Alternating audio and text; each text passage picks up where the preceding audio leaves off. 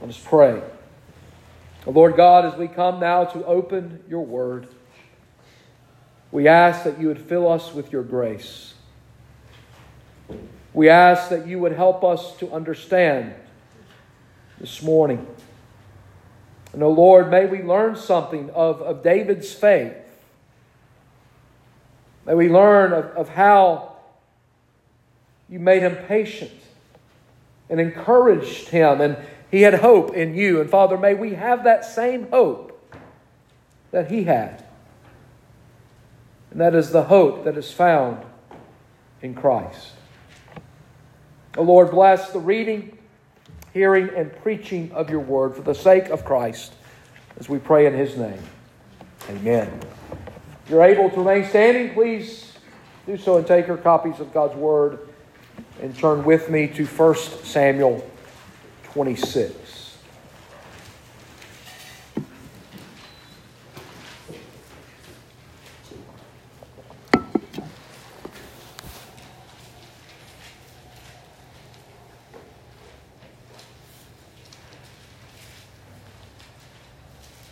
For Samuel 26, we'll begin at verse 1 and read to the end of the chapter, verse 25. Here now, the word of God.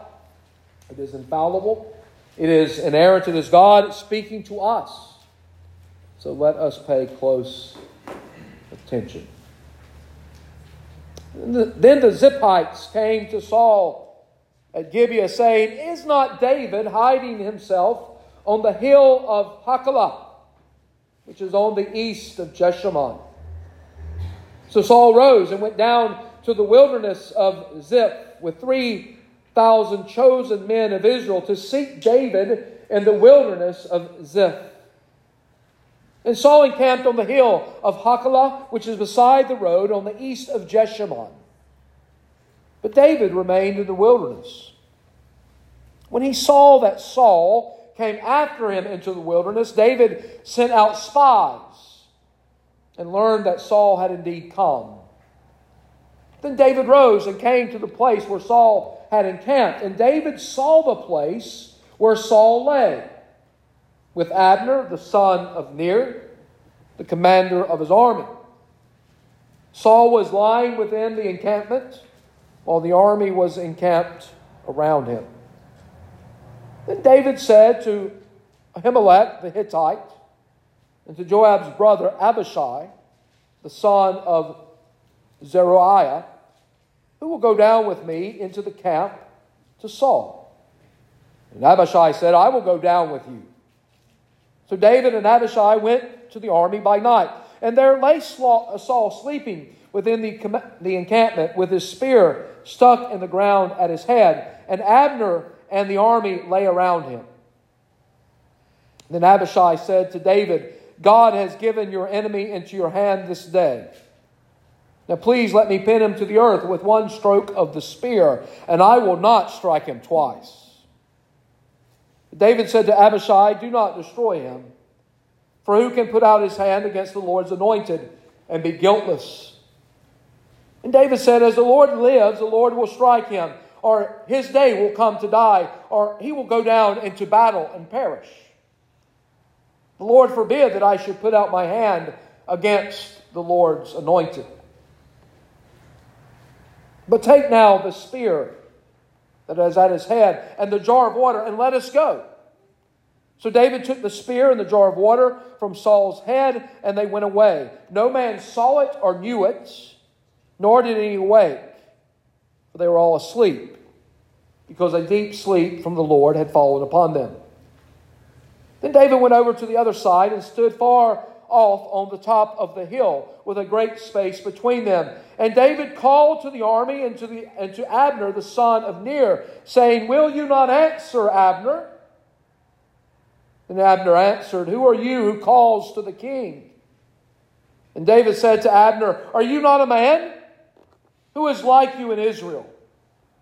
Why then have you not kept watch over your lord, the king? For one of the people came in to destroy the king, your lord. This thing that you have done is not good. As the Lord lives, you deserve to die. because you have not kept watch over your Lord, the Lord's anointed. And now see where the king's spear is, and the jar of water that was at his head." Saul recognized David's voice and said, "Is this your voice, my son David?" And David said, "It is my voice, my Lord, O king." And he said, "Why does my Lord pursue after his servant? For what have I done? What evil is on my hands? Now therefore let my Lord the king hear the words of his servant. If it is the Lord who has stirred you up against me, may he accept an offering. But if it is men, may they be cursed before the Lord. For they have driven me out this day, that I should have no share in the heritage of the Lord, saying, Go serve other gods. Now therefore let not my blood fall to the earth away from the presence of the Lord. For the king of Israel has come out to seek a single flea, like one who hunts a partridge in the mountains." Then Saul said, "I have sinned. Return, my son David, for I will no more do you harm, because my life was precious in your eyes this day. Behold, I have acted foolishly and have made a great mistake." And David answered and said, "Here is the spear, O king. Let one of the young men come over and take it. The Lord rewards every man for his righteousness and his faithfulness, for the Lord gave you into my hand today, and I would not put out my hand against the Lord's anointed. Behold, as your life was precious this day in my sight, so may my life be precious in the sight of the Lord, and may he deliver me out of all tribulation." Then Saul said to David, "Blessed be you, my son David. You will do many things and will succeed in them." So David went his way, and Saul returned to his place.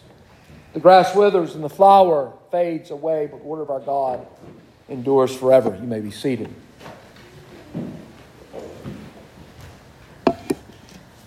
Last Sunday morning, we were in 1 Samuel 25, and we saw David and Nabal. We saw the man by the name of Nabal, the stupid man, the foolish man. But he was very rich.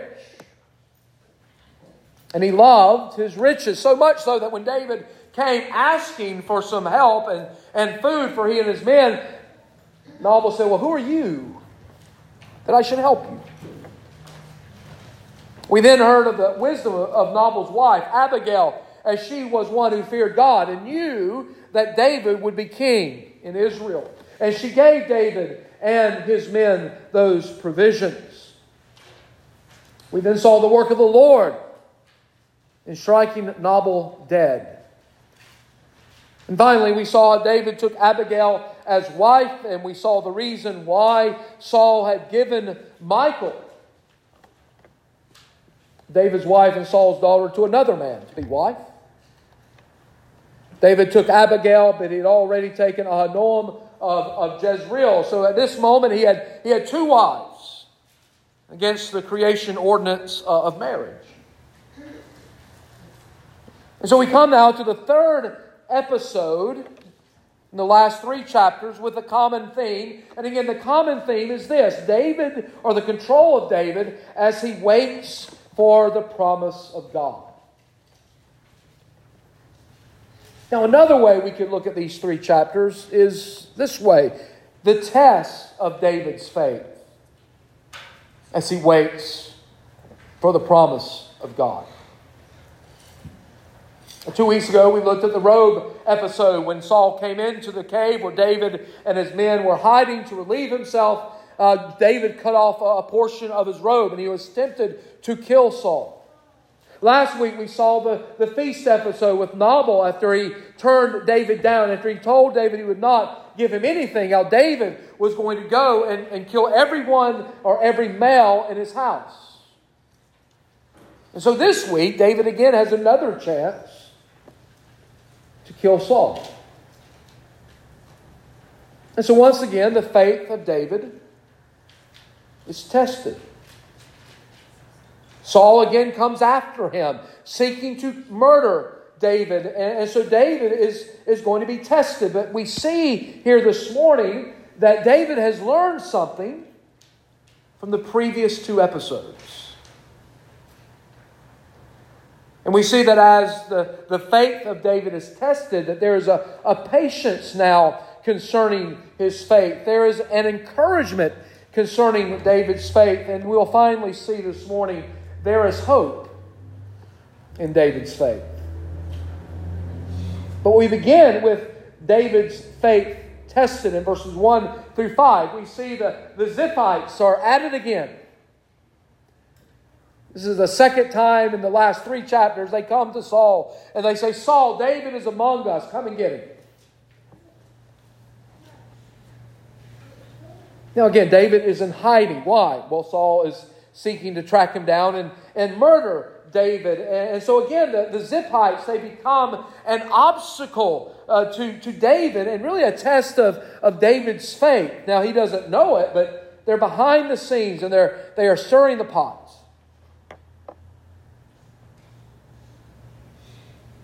And so Saul again comes after David. He again comes to stalk David. He chooses 300 men and they go to seek David with one intent. That is to murder David. That is to get rid of the man who would become king after Saul. Now, why would Saul do this? Well, he's intent on keeping power. Absolute power corrupts absolutely, and this is what we see. And we see this throughout the history of the world, don't we? We see it in every government, and we see it in every nation. Absolute power corrupts absolutely, and this is what Saul has. He has absolute power. But also his heart is so hardened against God that he is consumed with anger. Now, Jesus in Matthew's Gospel tells us when we are consumed with anger against a person, it is as if we have committed murder in our hearts against that person. So David gets word that Saul is in the area. And so what will David do? Well, we see David scouting the layout of Saul's camp, and we know why he did that in the text, but it's important that we see David sends out spies. He learns that, yes, Saul is in the area. And so he rose and came to the place where Saul had encamped. David saw the place with his own eyes. He saw where Saul was, where Abner, the commander of his army, was, and how they were all lying within the encampment with Saul in the middle.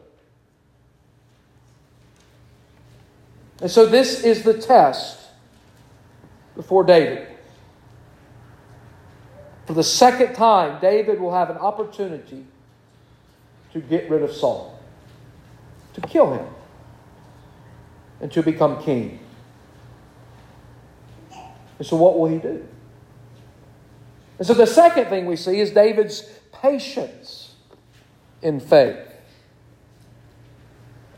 After scouting out Saul's encampment, he goes back and he speaks to 2 men, Ahimelech the Hittite, Abishai, and to Joab's brother Abishai. He asks a simple question: who will go down with me to the camp of Saul? Abishai volunteered. Now, Abishai likely thought that him and David were going to take out Saul, to form a 2-man hit squad to go and to kill Saul in the midst of his army. And Abishai, we know, would have done just that. And so both men go into the camp and they find Saul sleeping with a spear by his head and a water pot. And there was Abner and the army of Saul surrounding him. And notice the conversation in verses 8 and 9. Abishai speaks in verse 8, God has given your enemy into your hand this day. Now please let me pin him to the earth with one stroke of the spear, and I will not strike him twice. Abishai says, David, here's your chance. Let me at him. I will run him through with this spear, and he will not even know what hit him. Now again, this is a test. Has David learned anything? Well, we learn that he has in verse 9. David says to Abishai, "Do not destroy him, for who can put out his hand against the Lord's anointed and be guiltless?" This is what David learned and knew the first time around when Saul was in the cave and he took a portion of his robe. David knew that if he raised his hand against the Lord's anointed, that nothing good would come of it. And so he knows that beyond a shadow of a doubt.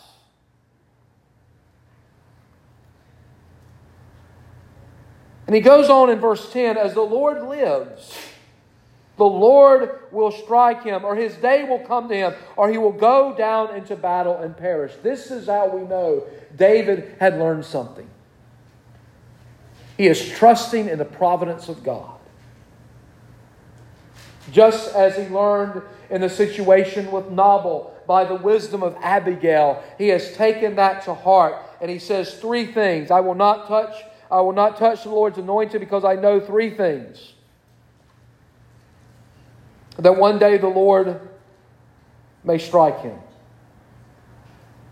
And that's what God did to Nabal, right? Nabal had heard of how much Abigail had given away to David, and his heart became like a stone, and 10 days later he died by the hand of God. Or Saul's day will come to die. He will die of old age. He will one day die. Or he will go down into battle and perish. Regardless, David is leaving this matter in the hands of God. He is trusting the providence of God. He goes on in verse 11, "The Lord forbid that I should put out my hand against the Lord's anointed, but now take the spear that is at his head and the jar of water and let us go." And so they take the spear and the jar of water. And you notice what was said in verse 12. How could this happen? How could two men go in, have a conversation in the middle of an army and nobody hear it? Because a deep sleep from the Lord had fallen upon them. God in His providence protected David and Abishai. And so we again see the Lord's hand at work. And this takes us to the third thing that we see, and that is David's encouragement in faith. So David and Abishai leave, and David calls out to Abner, the commander of Saul's army. And did you catch the satire in David's voice? Here you have Abner, a premier soldier of Saul, and he cannot even guard Saul. David called to the army and to Abner, the son of Ner, saying, "Will you not answer, Abner?" Then Abner answered, "Who are you who calls to the king?" And David said to Abner, "Are you not a man who is like you in Israel? Why then have you not kept watch over the Lord your king? For one of the people came in to destroy the king. The Lord coming to destroy the king, your Lord." David called out the manhood of Abner. He says, "You're not much of a man. You're not much of a soldier. You're not much of a bodyguard. I have come in. Someone has come in and he's threatened the life of the king." And so David says, "All of you should be put to death. Abner, all of you, you should be put to death. All the army of Saul shall be court-martialed and executed for failure to protect the life of the king."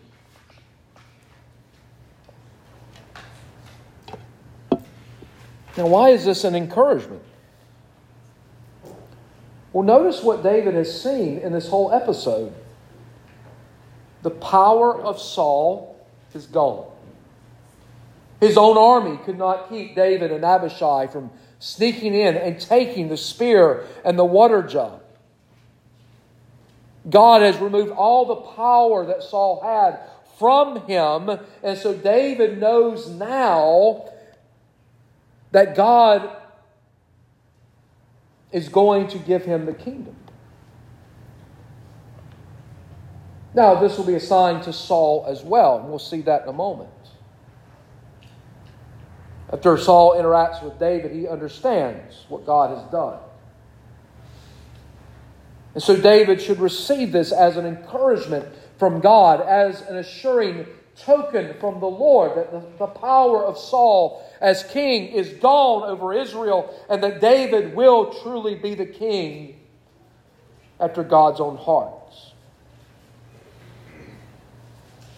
But then our text ends with David's hope and faith.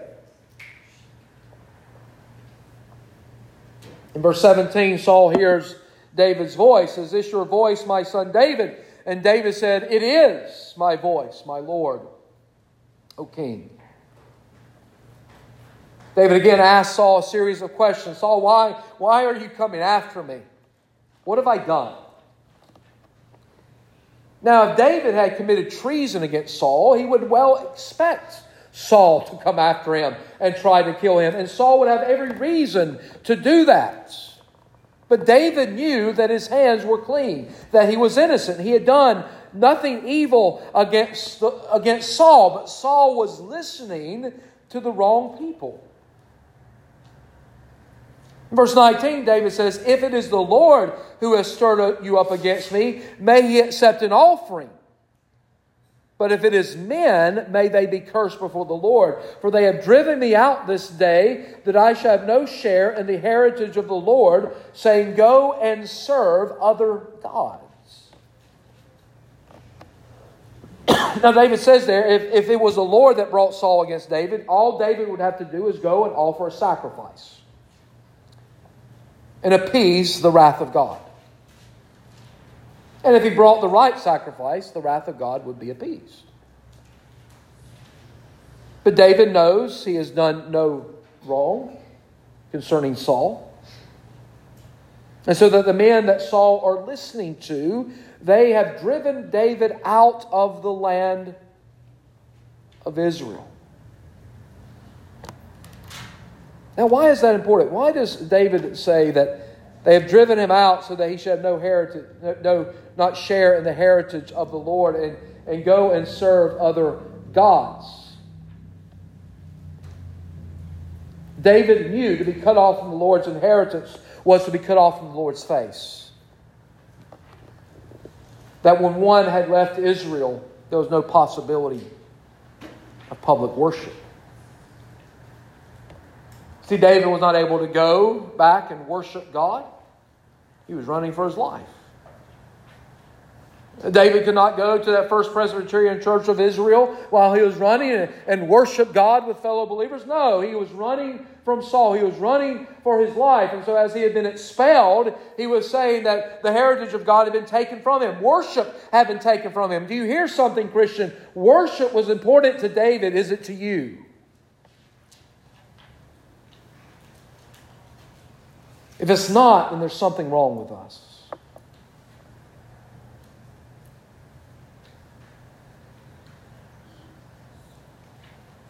David continues and says, "Let not my blood fall to the earth away from the presence of the Lord, for the King of Israel has come out to seek a single flea, like one who hunts a partridge in the mountains." And so Saul responds. Did you notice? He responded with a confession of sin. That's good, right? Well, it would be good if he meant it. You know, we can confess sin with our lips, but if we don't mean it in our hearts, it does us no good. He invited David to come back to him. He had made a great mistake. He had acted foolishly, so he asked David to return. He says, "I will do you no more harm." Now, David had learned his lesson in that too. How many times has Saul thrown a spear at him?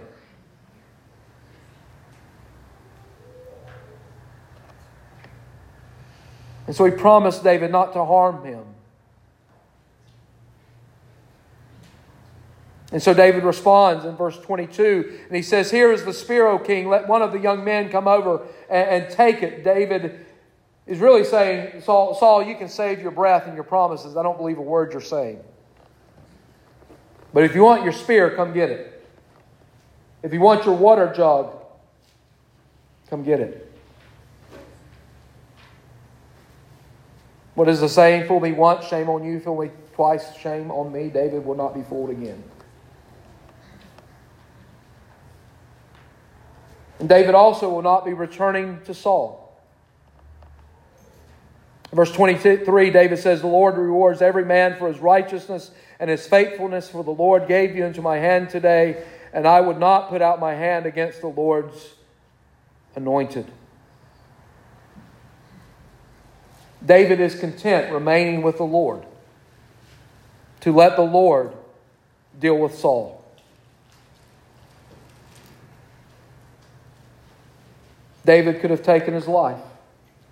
And so David in verse 24 proceeds to cast himself and his future upon his only hope. And who was the only hope of David? The Lord. He says in verse 24, behold, as your life was precious this day in my sight, so may my life be precious in the sight of the Lord, and may He deliver me out of all tribulation. You see, David had learned his lesson. For three episodes now, David was tempted to murder someone, to kill someone, in order to achieve the promises of God quicker. And now he says, I will not do it. This is in the hands of God, and I will keep it there, and I will remain with the Lord, and I will not return to Saul. And so Saul and David, they speak their final words in verse 25.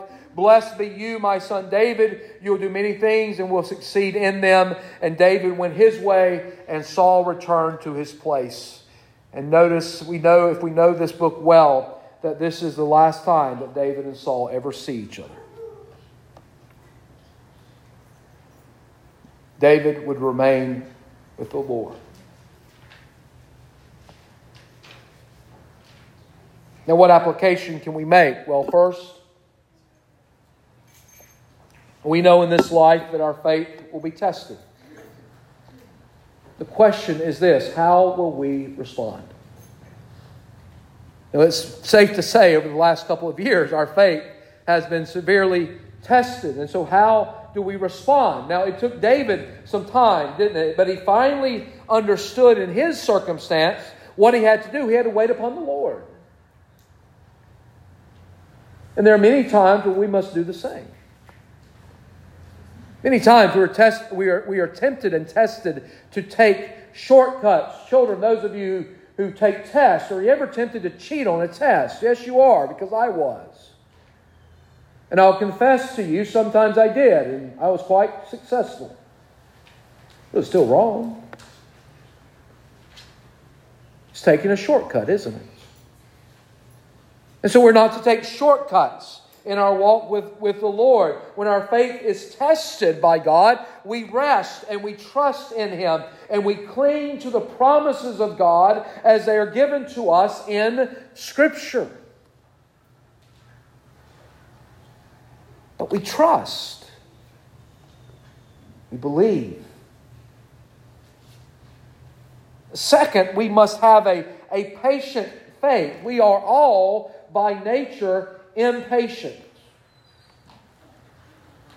Our culture is an impatient culture. We want everything and we want it now. It's all around us, right? It's all about me and what I want and what I desire. And if I may be so bold, none of this life is about you or me. As a Christian, it is about Christ. But there are times when we must be still and know that God is God. That is the proper perspective for the Christian life. The psalmist tells us, God tells us by way of the Psalms, be still and know that I am God. We're not. We try to be. Every time we try to work ahead of God, we are saying, I'm like you, and I can be like you. And God laughs at us, and rightfully so. God sits in the heavens today and laughs at all the wicked that are trying to be like Him. We will never be God. Now, we are made in the image of God. We are created in the image of God. Naturally, by birth, we are created in the image of God, and then we are recreated in the image of God by our spiritual birth, which is regeneration. But Christian, you will always be a creature of God. You will always be one who answers to God and bows the knee to Him, and we are to wait upon Him. And yes, we may believe sometimes that God works very slowly in this world, and He does to us, but He is always on time for us. He's never late. And so we are to wait. And as we wait, the third application is this: God will send encouragement to us when we need it most. I think we all can testify of this truth this morning. There have been times where we needed encouragement, and out of the blue, God in His providence sent a fellow believer to us, and they reminded us of Scripture, and we were encouraged to continue on in the faith. God is always on time. God will send other believers to us when we need it. Sometimes He just calls to our mind a Scripture maybe we learned as a young child, and He brings it back to our memory by His Holy Spirit, and we find that encouragement that we need to continue on. Because there are times, if we are honest, that we don't want to continue on.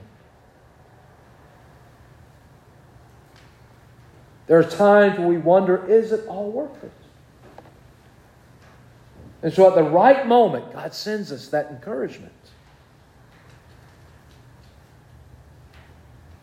Fourth, who is the hope of our faith? Who was the hope of David's faith? It is Jesus.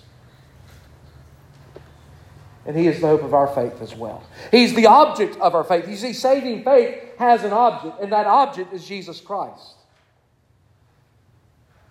You see, if you do not have Jesus Christ as the object of your faith, you have no true faith at all. And you're lost.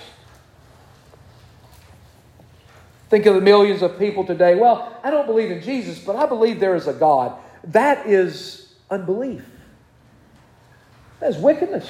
That is lostness. It's not enough to believe that there is a generic God that you must worship and serve. You must believe in the one true God who created all things in the space of 6 days, who controls all things by way of His providence and sovereignty, and who sent His only Son to die for the sins of His people. Jesus is the only object of true saving faith.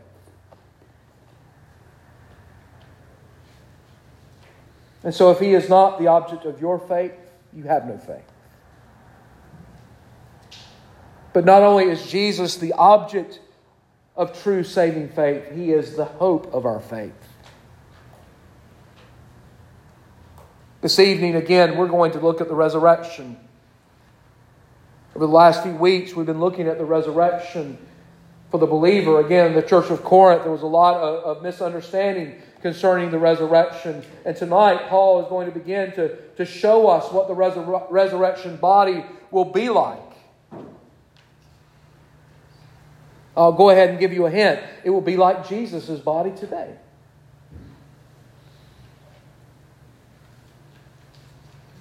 But last Sunday evening, Paul asked some very important questions. If there's no resurrection of the dead, if there's no resurrection of Christ, then why suffer for Christ? If there's no resurrection of Christ, then why die a martyr's death for Christ? If there's no resurrection of Christ, then we might all as well leave here today and go out never to return to this place to worship God again if there's no resurrection of Christ, and eat and drink and be merry, for tomorrow we die. But then he said, but there is a resurrection of Christ. And that is our hope. He is our hope. And so let me ask you, is Jesus the hope of your faith? Is He the object of your faith? If not, then you have no saving faith in Jesus. You're lost. And so what must you do? Well, you must do what we have all done who have faith in Christ. You must turn from your sins and believe in Jesus and Him alone for your salvation. As you do that in faith, you will be saved. You will be welcomed into the kingdom of God. And you will know of that hope that David had, that you have as well. And so do you have that hope this morning? If not, come to Christ. For the rest of us, let us live out what we are called to live. Let us live as Christians.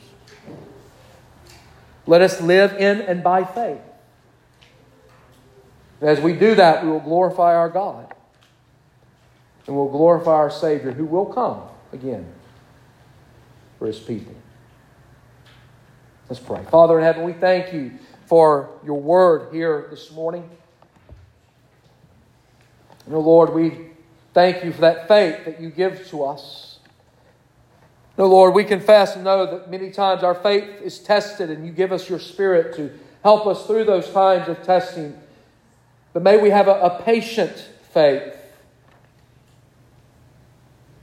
We thank You when You send encouragement to us, and may we have hope.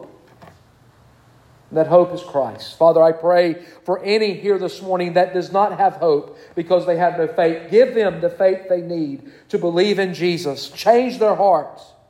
Call them to Christ. And bring them to Christ. And, oh Lord, may we wait upon You. And we wait for that day when Christ comes to take us home. May we be patient in our waiting, but may that day come quickly. We pray this in Jesus' name. Amen.